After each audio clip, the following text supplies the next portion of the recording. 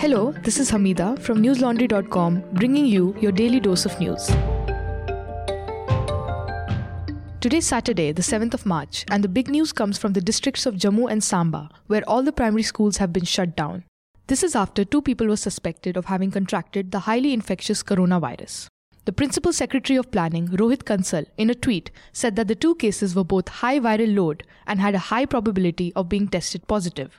He said both cases have been kept in isolation at GMC Jammu and are currently stable. All biometric attendance in J&K have also been suspended immediately till March 31. All primary schools in Jammu and Samba districts of J&K will also be closed till March 31 with immediate effect. Meanwhile, in Assam, at least 127 people have been in contact with an American tourist who had contracted the virus. The tourist left for Bhutan from the state.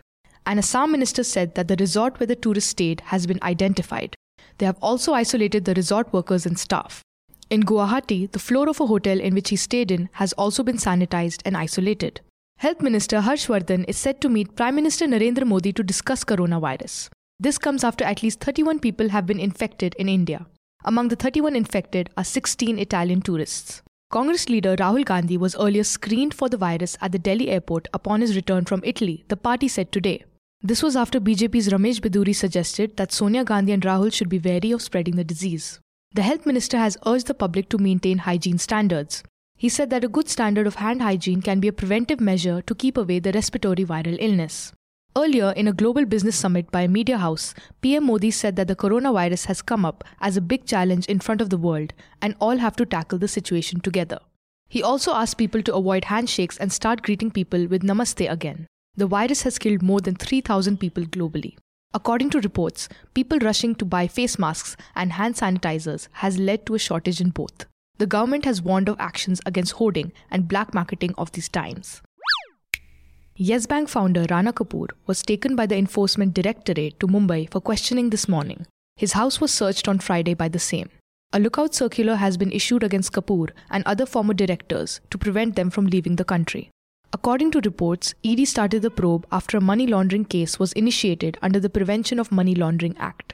This was done based on details from investigations into Devan Housing Corporation Limited or DHFL.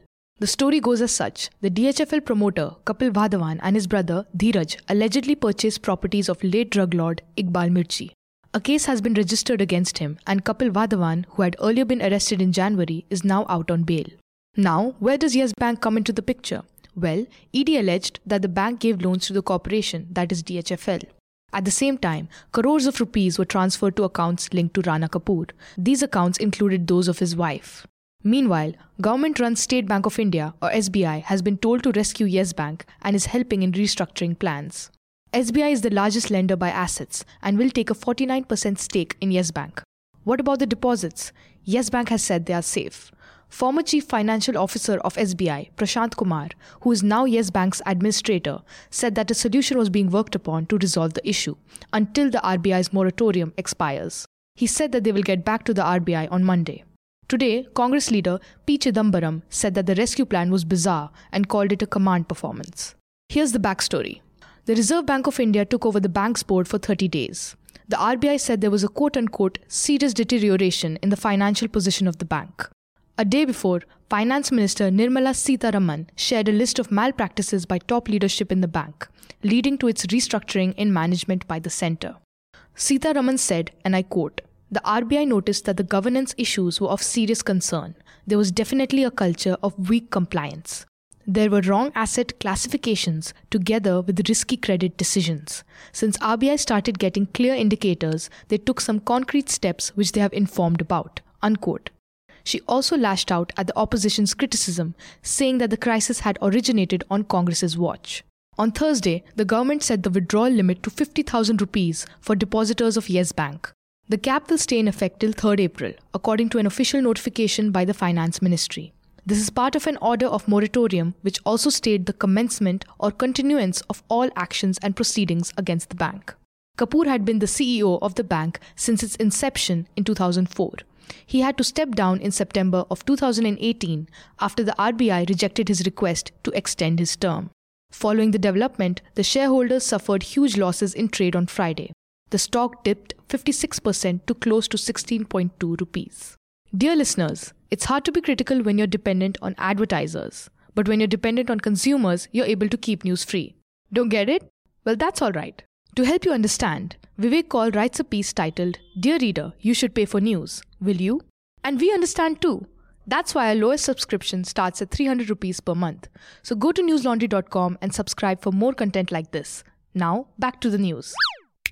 2 Malayalam news channels were banned for 48 hours on Friday for their coverage on last week's Northeast Delhi violence. Asianet News and Media One TV were taken off air at 7:30 p.m. IST for their reporting on the violence that erupted over the contentious Citizenship Act. The violence killed more than 50 people and injured over 200. However, today at 1:30 a.m., Asianet was back on air. Media One TV resumed broadcasting this morning.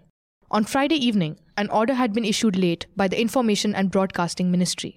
The order said that both channels had violated provisions of the Cable Television Network Rules of 1994 after broadcasting reports on February 25 that quote-unquote highlighted the attack on places of worship and siding towards a particular community. The ministry said Asianet had referred to the attacks as communal violence, and its anchor or correspondent had said, and I quote, "The centre gave silent consent for the violence." For Media One TV, the order highlighted the phone-in of a Delhi-based correspondent who alleged that vandals had attacked anti-CAA protesters at northeast Delhi's Chand Bagh. Chand Bagh has been one of the areas worst hit from the Delhi violence. According to the ministry, the Media One reporters also said, and I quote, "Delhi police remained inactive, vandalized shops and fruit carts and set them ablaze," unquote. A copy of the transmission that aired on Media One TV was examined by the ministry, which said it attacked the government for its cold-shouldered approach towards anti-CAA protesters. It criticized the Delhi police for failing to register FIRs against a provocative speech by an unnamed BJP leader in Jafrabad, also one of the violence-hit areas. In response, Media One TV called the 48-hour ban a blatant attack against free and fair reporting. Asianet News said their reporters had risked their lives to report on the violence.